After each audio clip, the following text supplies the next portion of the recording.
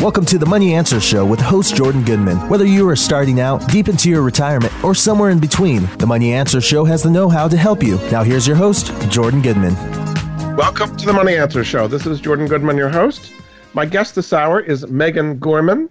She is the managing partner at Checkers Financial Management based in San Francisco, which is a registered investment advisory firm. She's also the author of The Wealth Intersection, and the website there is thewealthintersection.com. Welcome to the show, Megan. It's nice to be here, Jordan. Thanks for having me. So just give a little bit of background about how you got to where you are today. The short story is I'm a tax attorney by training, but I've never practiced. I've always worked in the high net worth space, sort of being an advocate and a consultant to people as they navigate their financial lives. So I've gotten to see a lot of different things financially, what works, what doesn't work. And so it's sort of fun doing what I do and working with people.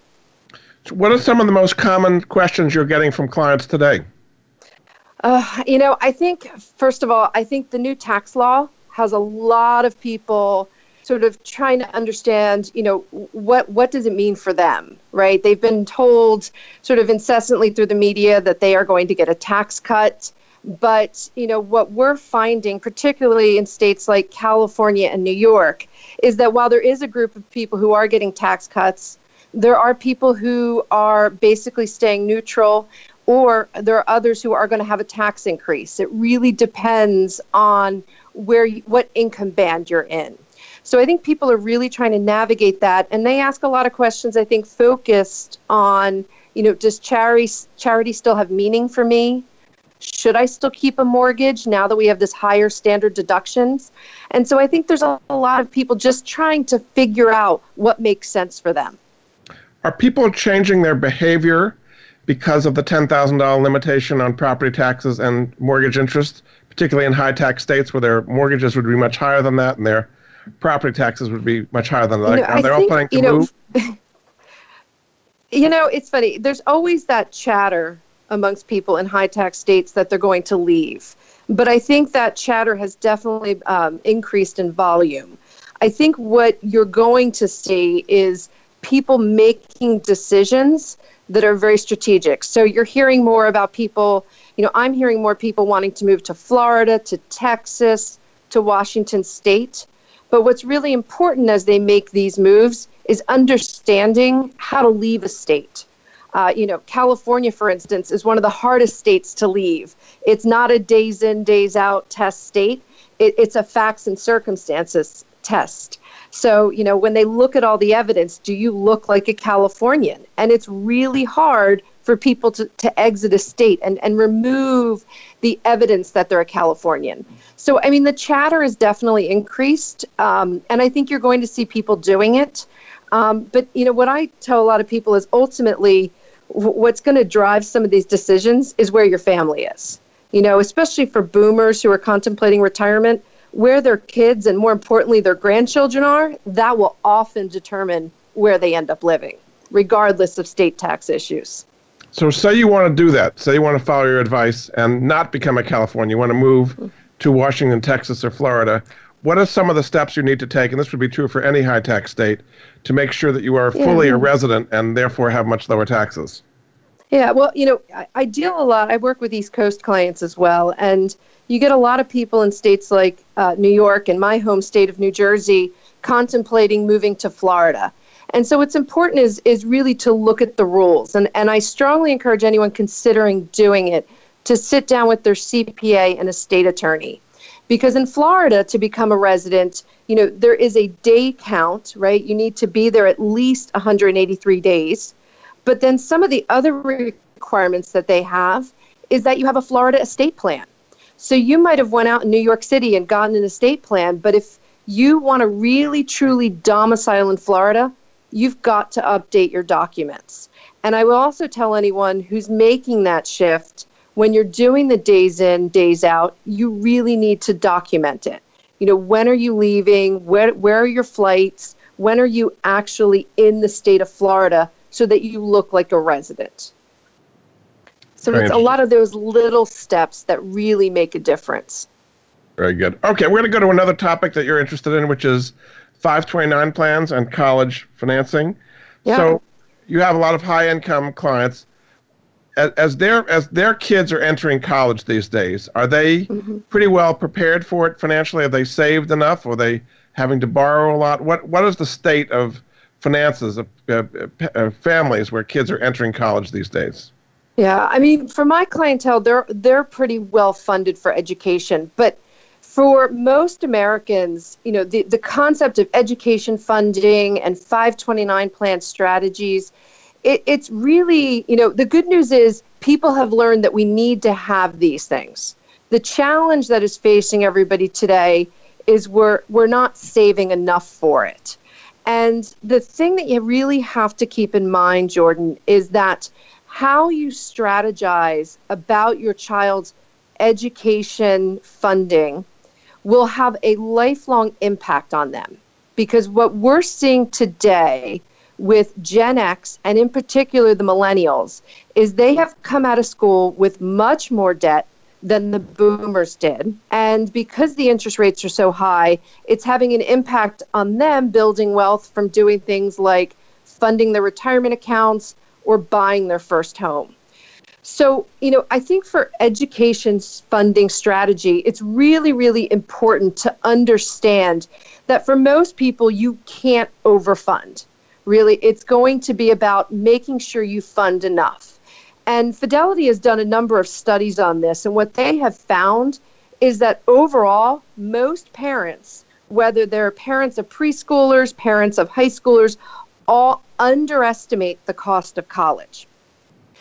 So, what should people be estimating? Say for a 17-year-old today, what should it be? I mean, private's going to be much more than public, but just what should be estimated? And say you have a newborn or 1-year-old today, what would you estimate 18 years from now? Okay, well, this number, it's a big number, right? So if you have a high schooler today and you're looking at private school, it's easily $220,000 plus. If you're looking in the public school area, you're looking at about $140,000 all in for all the costs.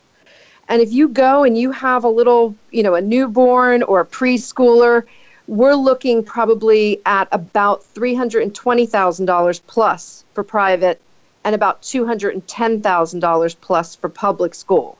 So these are big numbers. And keep in mind, part of the reason the numbers are so large is education has a higher inflation rate than the cost of milk at the store. Okay, it's a big issue in this country. When you run numbers to make sure that your dollar is going to be able to cover education costs, you really need to be looking at it with a lens of an inflation rate between 5 and 6%. So why is it that colleges can raise prices much higher than the general inflation rate? Because because college kids are both the consumer and they are the product in a college. And what I mean by that is they've done a lot of studies, and there's a couple different schools of thought. There's the school of thought that a lot of state and federal aid has gone away over the past 10 to 20 years. There's also the school of thought that, since the early 2000s, access to private loans has increased. And then there's sort of the third school of thought, which I think got a lot of press about 3 years ago by a writer named Adam Davidson, who in the New York Times talked about, what's gone on here is tuition is so high because it also lets schools sculpt who are the students that attend the school.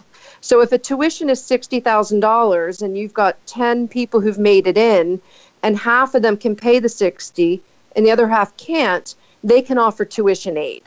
So really, it's these sort of three things coming together that has caused tuition to just have a higher inflation rate.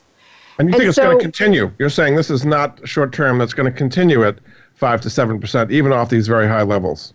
I would anticipate that. I think for anybody who's got a child today, if you're not using a 5 to 6% inflation rate, you're really not doing justice to your college planning. Okay, so what you really have to think about, Jordan, is, when you're investing in a 529 plan, and we'll get to that, how they work in a moment, what you're really doing is investing to have your money today keep up with the pace of inflation. And that's a pretty scary thing when you're a parent and you've got, one or two children who are looking to go to school. It is a very, very big number that you have to save for. The reality is a lot of people, the vast majority of people, are not going to have close to that amount saved up in a 529 plan or UGMA or any other account by the time they get to school, which is why they're going to so much debt. Right. So, do you see that changing? The amount of debt people are taking on going forward? I think that you're going to see a couple things. I think the millennials, right, and as they have come out and we've watched them struggle under this debt burden. And keep in mind, right, anyone who came out, in the late 1990s, early 2000s, came out statistically with less than, I think, $37,000 in debt. And now it's crept well above that number of people coming out of school, well above $50,000 a year in debt. So I think what you're going to see is people rethinking it. And I think what we have to do as a country is make education planning something that people do from the moment their child's born, but that they involve their child with. We have great tools at our disposal. As you mentioned, there's UGMAs, there's UTMAs, there's 529s. And I think, parents have to learn out of the gate when their child's born how much they need to be saving every month to get to, a college tuition that's fully paid for. But at the same time, I think we have to involve our children in the discussion. So I'll give you a really quick example from something I recently just happened. I have clients that had saved for their son's education, and he's been aware of it the whole 15 years he's been alive.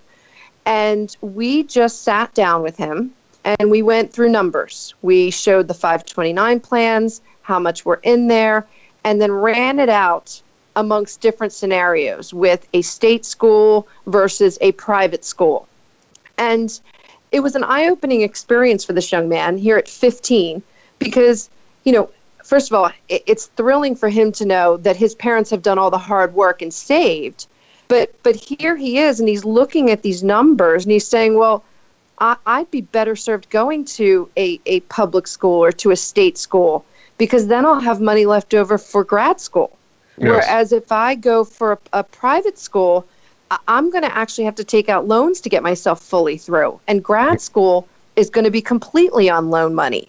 Yes. And so what's going to be really key here is if you're going to do education funding with your child, you really need to engage them in the conversation because the decisions they're making at 16, 17, 18 years of age to commit to a school has a ripple effect down the line in terms of how they will succeed financially.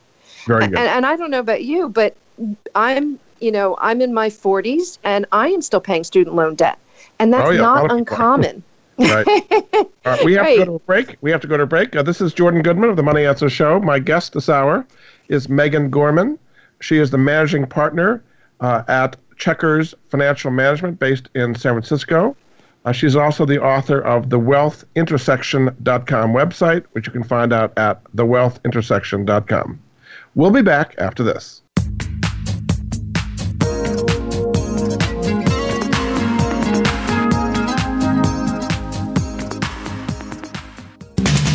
We're always talking business. Talk to an expert. Call now toll free 866-472-5790. That's 866-472-5790. Voice America Business Network. We've all been there, struggling to keep up with credit card payments, searching for a simpler, safer way out of debt. Well, here it is. Cambridge Credit Counseling is a nonprofit service that has been helping people reduce or eliminate their credit card debt for over 20 years. Most of us have made late payments and even gone over our credit limits. Before we know it, our balances are out of control, and we can barely afford to make the minimum payments. If this sounds familiar and you're ready to take control of your debts, call Cambridge right away at 1-800-897-2200 for a debt-free analysis. Cambridge will work with your creditors and may be able to reduce your interest rates and get you out of debt fast. In fact, Cambridge's typical debt management clients save almost $150 every month on their credit card payments, and they're debt-free in just 50 months. So there is a simpler, safer way out of debt, and it all starts with Cambridge Credit Counseling. Call 1-800-897-2200 for your free debt analysis. Cambridge Credit Counseling is a Massachusetts-based nonprofit agency providing services nationwide. For complete licensing information, visit them online at cambridge-credit.org. Jordan Goodman is an affiliate. He recognizes quality solutions, forming relationships to help improve the lives of his listeners. Has your small business been turned down for a loan by the bank? Is lack of capital hindering your business growth? Small businesses unable to obtain bank financing or tired of merchant cash advances can now get the financing they need. Corporate Lending Solutions provides short and long-term capital, revolving lines of credit, and unsecured business loans. Does your business need help with payables, supplies, or payroll? Corporate Lending Solutions has powerful programs to help. While getting a small business loan can be a long, daunting process, with Corporate Lending Solutions, it's simple and takes only 1 to 3 days. Call 800-261-6478 or visit corporatelendingsolutions.com to learn more. 800-261-6478. Jordan Goodman is an affiliate. He recognizes quality solutions, forming relationships to help improve the lives of his listeners. We're always talking business. Talk to an expert. Call now, toll free, 866-472-5790. That's 866-472-5790. Voice America Business Network.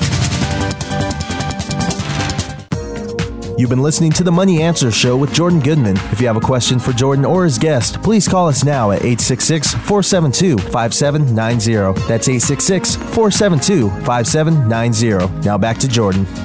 Welcome back to the Money Answer Show. This is Jordan Goodman, your host. My guest this hour is Megan Gorman. She's the managing partner at Checkers Financial Management based in San Francisco. Also the author of the wealthintersection.com website. Welcome back to the show, Megan. Thanks, Jordan. Just tell us briefly, what is at the wealthintersection.com website? Sure. I've been in this industry for quite a long time, and I find people's stories really fascinating. I'm a bit of a history geek. So it's a lot of me writing about personal finance issues, but tying it to things that people might relate to. Recent things that we've talked about is Anthony Bourdain. And it's pretty tragic what's happened there. But if you read the news, his ex-wife, or actually his estranged wife, was still married to him. And so it does bring up some estate planning issues that, I think a lot of us can learn from, in that if you're separated from your spouse, they still have control over a lot of your financial life in the event you pass away early. So it's sort of looking at where wealth intersects with different things that we see in pop culture, music, psychology, and it's sort of fun to write about. Great. Okay, so let's get back to the college funding and all that. Yeah. So we were talking about how these tuitions have gone up so much. Does it make sense for the people that are taking on this huge amount of debt, $200,000, $300,000, undergraduate, never mind $200,000, $300,000, $400,000 for graduate school? Right. You think a lot of people doing this are not doing the right thing? They should not be taking on this level of debt for what they're coming out with. I think, first of all, it has to really be, are you able to start as parents? I think this goes back to parents, in that out of the gate, can they start saving, right? And get your child's funding up to a certain amount. So, and once you do, I think you need to involve the child in the discussion. But there's a lot of fun things you can do out there. I think first, let's just go through the concept of a 529 plan. Okay. And then let's talk about different things you can do.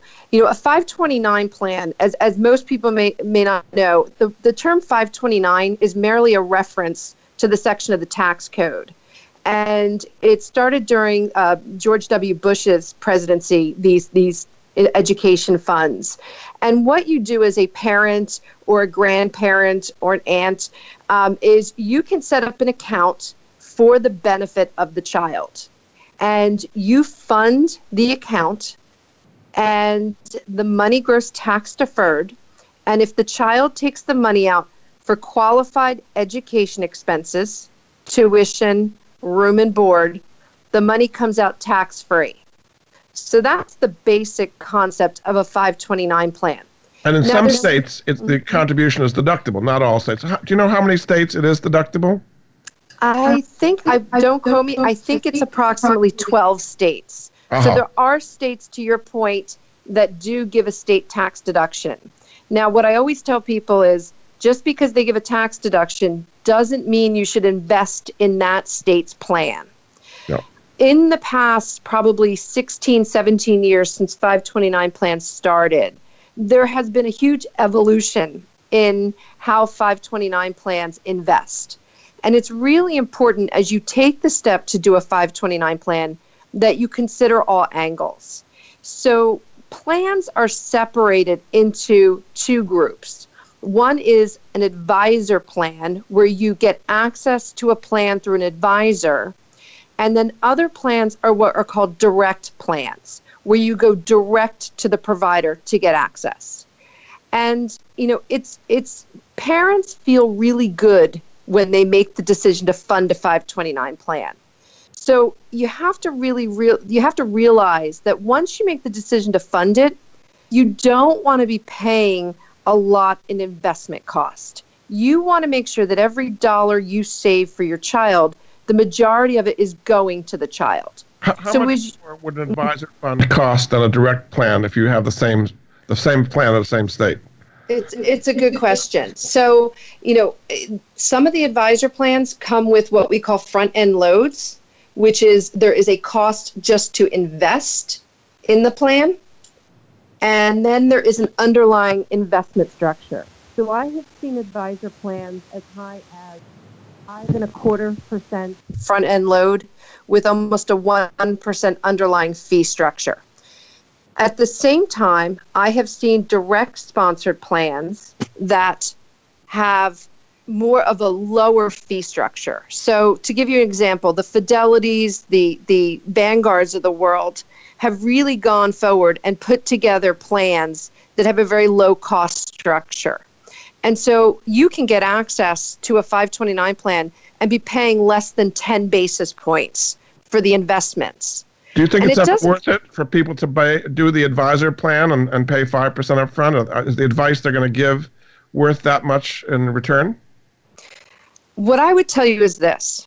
Ultimately, if you do an advisor plan versus direct plan, if you start to run the numbers out over 18 to 22 years, the cost of the advisor is going to add up. It could add up to even about half a semester worth of tuition over the long term. And so for most Americans, keeping it simple, doing a direct plan is probably the best course of action. So how do you plan yourself? Do you do advisor funds, or you recommend people to do direct funds, and then you tell them which options to choose and you charge them some kind of fee? Is that the way it works with you? No. So, I do direct plans. And with my clients, we do it as part of their financial planning. And to work with me, most people pay a consulting fee. So it's part of that fee, but we don't put an investment fee on the 529 plan. Typically, I use the Vanguard plans or the Fidelity plans because I like the low fee structure, and I like the fact that they have something called age-based. And age-based means that you look at the age of the child you're investing for. So if you have a newborn, you would do the 0 to 3-year-old, and you would say, okay, I'm this style of investor, whether it's conservative, moderate, or growth, and I would invest in that strategy based on my child's age. And what's really great... It's the same idea as the target funds, right? This is like the target funds for retirement, basically. Correct. Yeah. Mm-hmm. And so it's very similar to that. It is like a target retirement fund for your child. And, what happens is it takes the thinking out of trying to make decisions on asset allocation. And so then your job as the parent is really every month to be putting money into the plan. On average, the average American family is doing approximately $300 a month to a 529 plan. And really, if you can, first of all, anyone who's listening, anything you put into the 529 plan is great. Really, though, when they've done studies on what people should be doing, it should almost be double what the average American family is putting into a plan. And that goes to the fact that most people are underestimating the cost of education. Are there some specific states offering Vanguard or Fidelity funds that you like, the way their plans are put together, the 529 plans? Yeah, and you can, first of all, there's a great website, Saving for College. I'm a big fan of this website. They have great articles and they have great calculators that you can go on and plan for this. So they can actually, on this site, they do a review of all of the plans out there. The other group that also does an annual review of plans is Morningstar. So simply get out there, Google Morningstar 529, and you will be able to look at how they rate plans as well. And, do you and agree this with is their where plans, or do you have your own opinions in addition to what Morningstar has? I agree majority with what they say, right? I mean, good investing is really boring and should be really cost effective. And I know that that's not what people want to hear. People want fun, exciting investments. But when you're building a core portfolio, particularly to achieve a goal like retirement or education funding, you want to go with a, straight asset allocation that's pure vanilla, gets you full exposure to the markets, but you're not taking any unnecessary risks or taking on any unnecessary cost. So keeping it simple. Getting back to the states, based on what you've seen, what Morningstar has put out, what Saving for College, what are two states that you like with Fidelity and Vanguard plans that you're using with your clients? I love Nevada's plan. Nevada was an early adopter to the Vanguard 529 plan. And then on the California side, I like the Scholar Share plan, which is part of the Fidelity network. Both of them do age-based investing. Both of them do low cost.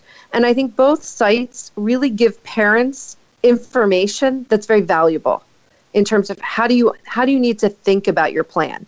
And Fidelity has really led the charge on a lot of the studies about how 529 plans are being used in this country. And they're the ones who are really sort of raising the red flag, saying parents are underestimating the cost. Yes. And so that's why I would also tell you all of those sites have great calculators, as does savingforcollege.com. There's just some really great tools out there. It's getting parents to use them and not be afraid to use them. I would tell anyone considering a 529 plan, you don't need to go through a broker. You can do this on your own because there is so much data out there to help you be successful. Very good. We're going to take another break. This is Jordan Goodman of the Money Answer Show. My guest this hour is Megan Gorman. She's managing partner at Checkers Financial Management based in San Francisco. Her website is thewealthintersection.com. We'll be back after this.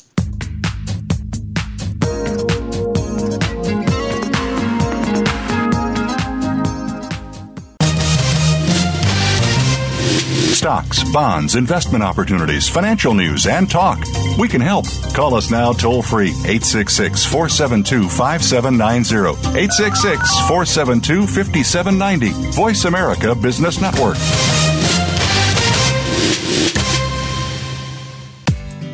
Attention heroes, current and former firefighters, law enforcement, military, medical, or educational professionals. Heroes can receive rewards averaging over $2,500 when they buy, sell, or refinance a home. Heroes come first. Along with the Homes for Heroes is the nation's largest hero reward program. Their mission is to provide extraordinary savings to heroes who provide extraordinary services to our nation and its communities every day. Learn how you can purchase a home for no down payment, no closing costs, and get money back at closing. Find out how you can own for less than you may pay for rent. Get your hero rewards at heroescomefirst.com. That's heroes, HEROES, comefirst.com. 888-437-6114. Jordan Goodman is an affiliate. He recognizes quality solutions, forming relationships to help improve the lives of his listeners. Do you or someone you love have a life insurance policy that's no longer needed or not affordable? Did you know that you can sell your policy for cash? Your reason for buying life insurance has probably changed. Thousands of Americans turn to life insurance settlements to help sell their policies. They act as your representative, getting the highest market offer for you. You've got nothing to lose by simply inquiring. If you're over 64 with $100,000 or more of life insurance, you may already qualify. Call 877-485-6681 to get your free non-binding appraisal or visit fundinglife.com. Life Insurance Settlements. Discover the true value of your life insurance. 877-485-6681. Jordan Goodman is an affiliate. He recognizes quality solutions, forming relationships to help improve the lives of his listeners. From the boardroom to you, Voice America Business Network. You've been listening to the Money Answer Show with Jordan Goodman. If you have a question for Jordan or his guest, please call us now at 866-472-5790. That's 866-472-5790. Now back to Jordan. Welcome back to the Money Answer Show. This is Jordan Goodman, your host. My guest this hour is Megan Gorman, managing partner at Checkers Financial Management based in San Francisco. Her website is thewealthintersection.com. Welcome back to the show, Megan. Thanks, Jordan. So there's been a change in the 529 plan as part of the new tax law, which passed at the end of last year. What are those changes and how can people take advantage of them? Yeah, the biggest change out there is 529 plans had always been for college and graduate school. And now you can use it to fund K through 12 private school tuition. And there is a restriction on the amount. It's $10,000 a year. So this is great news. It's a great planning option. But keep in mind, most people aren't going to have enough saved for their children's college education. So this is really only going to benefit a select group of people who are paying for their children to go through private school, who will also have enough funds to cover their children through college. Are there different state interpretations of this? How are different states dealing with that? Yeah, the piggyback rules. The piggyback rules are interesting. So when there is a new tax law, and this is a new federal law, the states have to choose when they are going to, if they're going to piggyback on it and comply, or if they're going to decide not to follow the federal rules.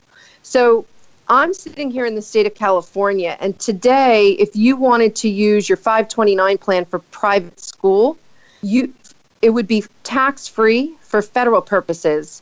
But since California hasn't piggybacked onto the federal rules, you would pay a penalty on the money you took out. That's 2.5%. Plus, you pay tax on the income gained on the earnings on the account.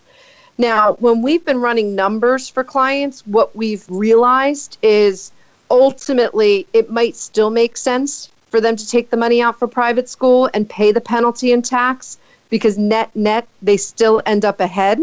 But it is going to be a person-by-person decision on that, because it has to do really with how much you have saved for college, and that's the biggest question at all overall. Have a lot of states piggybacked on the federal and make it tax-free as well? I think right now we're over 25 states who've agreed to it. So if you're in the situation where you want to take the $10,000 out to pay for private tuition for your K through 12th grader, call your 529 plan provider. They are often the best resource for the most up-to-date in compliance of what states are in compliance. But it brings up an interesting little loophole that's out there today. There is this thinking out there that in states that offer a state tax deduction, if you're a parent who can afford to pay for college and private school, you might open a 529 plan just for private school for K through 12. And when you fund it, you get the tax deduction, and then you might immediately use it to pay tuition.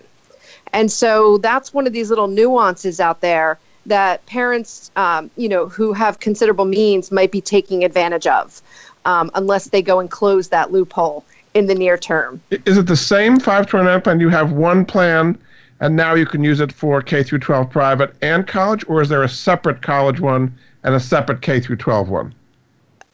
It can be both. So most people out there will have just one plan, right, for everything. Yeah.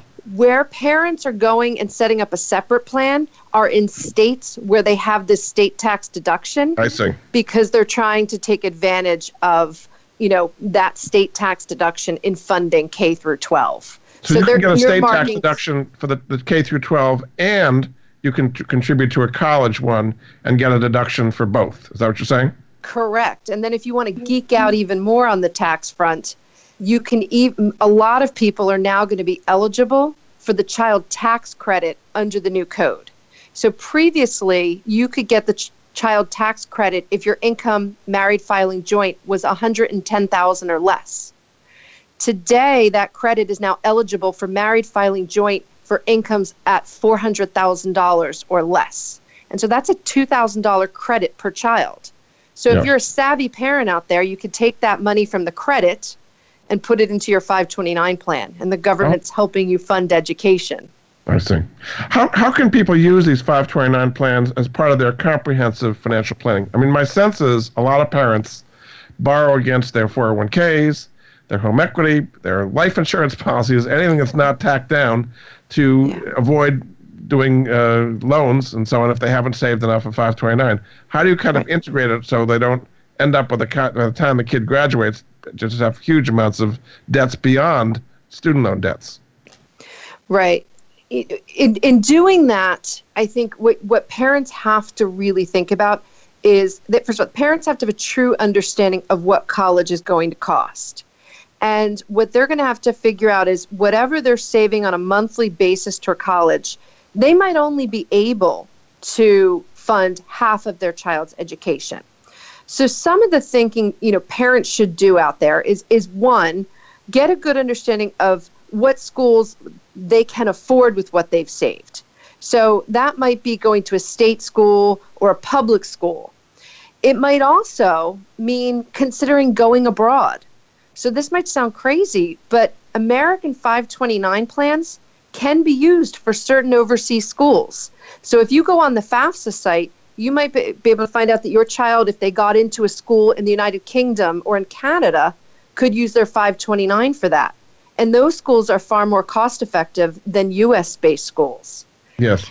And then I think for a lot of parents, there has to be boundaries and have to say, look, we're going to do as best as we can to get you set up to fund college. But at the end of the day, the best gift we might be able to give our child is that we aren't put in a precarious financial position, because you don't want to have to get your child through school and then you're unable to retire, or you've got so much debt out against your house or against your 401k that you put yourself in a situation that is precarious and could push you towards bankruptcy. But that's what's happening, right? A lot of parents are doing that. They're borrowing against their 401k and their home equity and putting themselves in a precarious situation. They are. And part of it is we're not talking to our children about the jobs they are considering when they get out of school. For instance, if someone wants to be a teacher, it's a great profession, it's a very fulfilling profession, but it's not a profession that, drives large salaries. One of the discussions you need to have with your child is, if you want to be a teacher, is going to a $67,000 a year school really the right choice? Or can you be better served going to a state school where there's a better chance of the money that we have saved being able to cover it? So there has to be really a discussion as you go through it over what the child's ultimate goals are. And what might surprise you is, as you go through the financial discussion with your child starts to get an understanding of this is a big commitment they're making down the line. And there's other things that they might want to do, like eventually buy a house or travel the world. And so all of these discussions have to happen so that you put your child in the best financial position to succeed, as well as put yourself in the best financial position. Where is it best to hold the money that you're saving for college as affects financial aid? There are so-called UGMA accounts, Uniform Gifts to Minors accounts, or UTMAs, Uniform Transfer to Minors Act accounts, 529 plans. Is it better to hold it in the kid's name, in the parent's name, as it applies for financial aid? Yeah. I mean, look, at the end of the day, and I tell this to everybody, you want to save as much as possible for your child. In terms of aid, 529 plans are factored into the calculation. It's a calculation of 5.64% of the asset's value is factored into the overall financial decisions when you go through financial aid. So it's not a huge sum. And when you have things like UTMAs and UGMAs, they are also factored into financial aid. But here's the deal. Ultimately, you've got saving for college is so hard. Every little bit helps. And I think what you have to do is also speak to your child about what does the financial picture look like when funding an education. You might be using part of a 529 plan, and you might have to choose to get a grant, get student loans, right, which have to get paid back. And then there's also what we would call gift aid. And gift aid is grants from the government or scholarship aid. And the one thing that parents really need to talk to their child about is sitting down and doing the hard work and applying for scholarships. The numbers show for every 10 scholarships you apply for, you get one.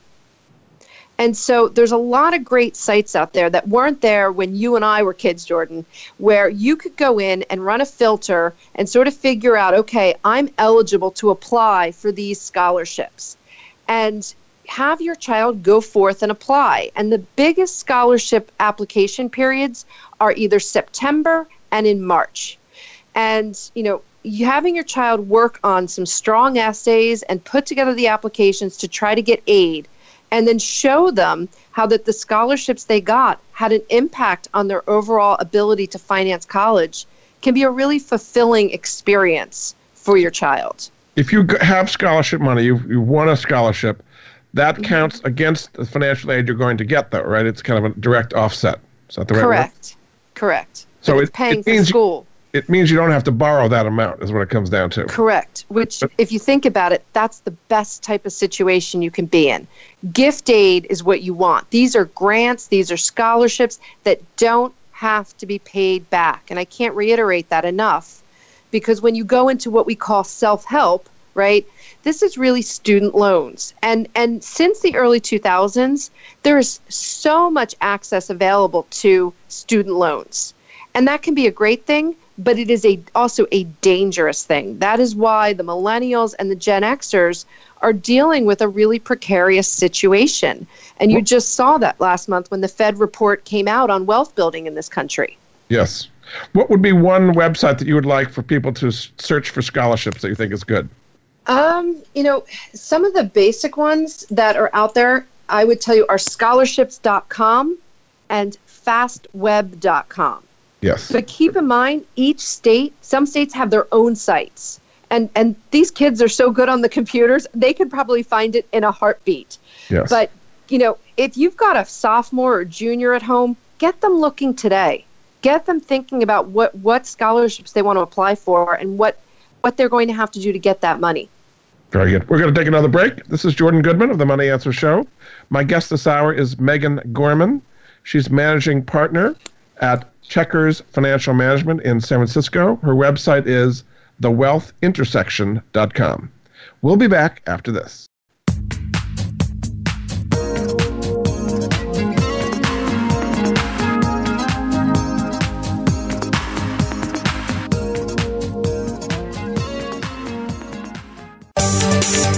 From the boardroom to you, Voice America Business Network.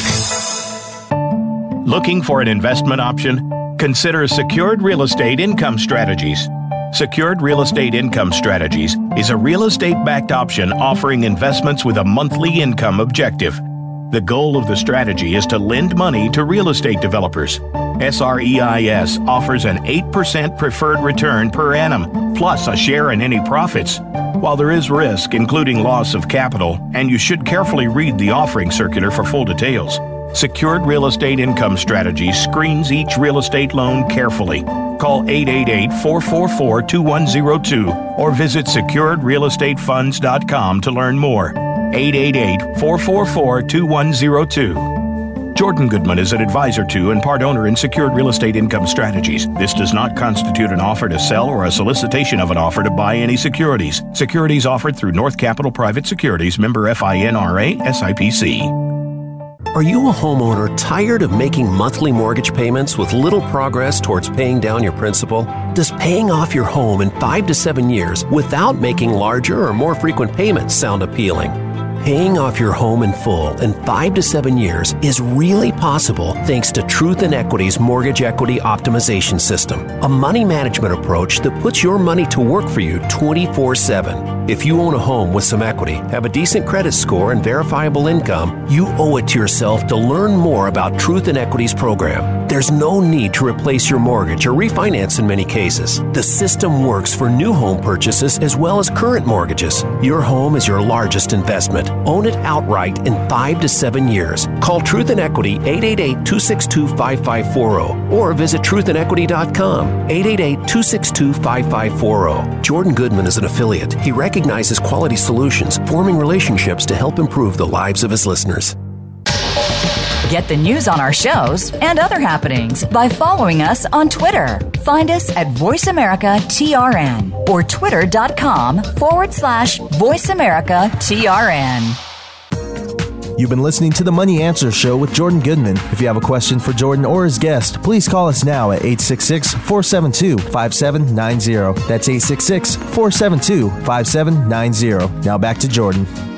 Welcome back to the Money Answer Show. This is Jordan Goodman, your host. My guest this hour is Megan Gorman, managing partner at Checkers Financial Management in San Francisco. She's the author of The Wealth Intersection website at thewealthintersection.com. Welcome back to the show, Megan. Thanks, Jordan. So let's kind of take a broader view of this, of making the college decision in the first place. Mm-hmm. When is it appropriate for, a 15-year-old, a 16-year-old to make these huge financial decisions? And when is it maybe they shouldn't be going to college? You have a lot of people graduating without a particular skill, and now they've got the diploma, maybe not the skill, and a huge amount of debt, and they're sorry about it for the rest of their lives.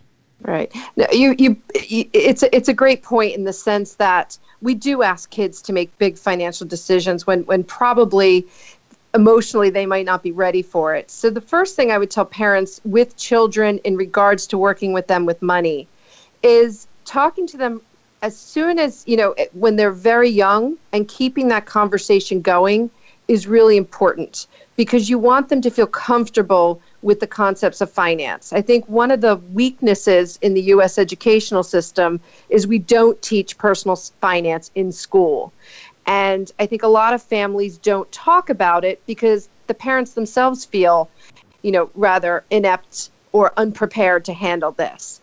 So I think having an early discussion and continually to be talking about it is key.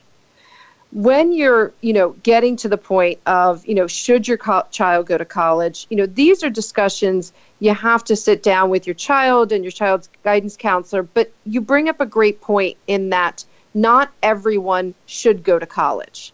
And I think that's where this is what we're going to see over the next 10 to 20 years is people opting out because they don't feel it will really help propel them forward. But it's a very personal decision. Are there other alternatives? For example, community college or trade school or even online universities like a Udacity or something like that. Is that a good alternative? There's a lot of jobs available in the trades because the baby boomers are retiring and there's not enough plumbers, electricians, carpenters, and so on replacing them. Right. It is a good option. They are all good options if that's what your child wants to do. Community college is always a great option if your child's unsure about which direction they want to go. I think if you go down that path, you need to have a strategy where after the first year and then after the second year, you and your child rethink, is this where you want to keep going or do you want to go on to college? In terms of really, this is just a very personal decision for people, but I think it's also key when parents are having this discussion with their children to talk about ultimate salary goals. There is enough data out there to show that just having a high school degree might not be enough to make more than a certain amount. So you really, if you're going to not go to college, you have to really understand you're going to put a restriction on yourself and maybe how much you can grow money over the course of time. And then how about graduate school, which is a huge amount, 200, 300, 400,000, business school, law school, medical school. Is that always going to pay off, or is it worth it to take on that amount of debt? It depends on the student. It really does. And I think for anyone who's considering going to business school, looking to join companies that offer, education help can be really beneficial. I think, in terms of trying to get into some of these schools, again, the scholarship aspect of it is key. Going and looking for aid that you don't have to pay back will be incredibly important. And so you really have to take out your calculator and sort of calculate out and sketch out how you're really going to pay for something once you're out of school. And factor in what a real life budget would look like with your student loan payments in it. So that's why I always tell people, ultimately, funding a 529 plan, you can't overfund it, because in this day and age, there is a large group of people across this country that will go for their graduate degrees. And keep in mind, your 529 monies can pay for your graduate school. Yeah. And one other feature to it is if you have two kids and one child doesn't use all their 529 plan money, you can switch the beneficiary to another child. Yeah. I mean, there are limits as to how much you can put into it every year. You say you can't overfund it, but there's only so much you can put into it every year, right? Not really. I mean, most plans have a cap. The caps are usually you can't do more than $300,000, but the average American is putting in, $3,600 a year. Yeah. So I don't want to ever deter anyone from funding it, because every little bit helps. And for anyone who's got a newborn or a toddler, they should be doing this right now. Start funding it every month. Have something go in. Keep it simple and fund it constantly. How about grandparents? Should grandparents be contributing to the parents' 529, or should they set up their own? And what are the complications for them as far as financial aid? Yeah, and keep in mind, first of all, grandparents helping to fund is a wonderful thing. I see it all the time. Keep in mind, when you are funding to a 529 plan, most people should be aware of what's called the annual gift exclusion. So basically, Jordan, you could give $15,000 to whomever you want in the phone book every year. Okay, so a couple can give $30,000 to a 529 plan. So a lot of grandparents do this as a way of moving wealth down to different generations and to help their children with the burden. Keep in mind, grandparents are great for doing this, but the one thing we have to be aware of is grandparents taking money out of a grandparent's 529 plan can have a negative impact on the FAFSA form, because the untaxed earnings, even though the money comes out tax-free, can be attributed to the child on the FAFSA form. So just be aware of that. So meaning they would get less financial aid, is what you're saying. Potentially, yes. So if your grandparents are doing this, you might want to use mom and dad's 529 plan for the first 2 years, and your grandmother and grandfather's in the second 2 years, right, where it would have less of a negative impact. We have the about other thing minutes is to you go. can also change the change the owner of the account as well. Yeah. We have about 2 minutes to go. Why don't you kind of sum up the difference it'll make in people's lives and in your clients' lives to take some of the advice we've given as far as 529 planning for college versus the way a lot of people do it? Yeah, sure. Really quickly, setting up a 529 plan and setting up an automatic payment into the plan every month is key. You want to constantly be buying and you want to constantly be saving. At the same time, keep it simple, age-based, low cost. It's the best way to do it. And then keep in mind today, if you make under $400,000, you just got a present from the IRS. You can take a $2,000 child tax credit per child. And if you really wanted to be smart, capture that $2,000 and put it in the 529 plan so that the government helps you fund your child's education. Very good. Well, thanks so much. My guest this hour has been Megan Gorman. She is the managing partner at Checkers Financial Management based in San Francisco. She's also the author of the website The Wealth Intersection, where she has a lot of information about 529 plans that we've been talking about. So you can see that at thewealthintersection.com. Thanks so much for being a great guest on the Money Answer Show, Megan. Thanks for having me, Jordan. Thanks again. We'll be back next week with another edition of the Money Answer Show. Goodbye for now. Thank you for joining Jordan Goodman and the Money Answer Show. If you have a question for Jordan, please visit his website at www.moneyanswers.com. And be sure to tune in every Monday at 12 p.m. Pacific Standard Time right here on Voice America Business. See you next week.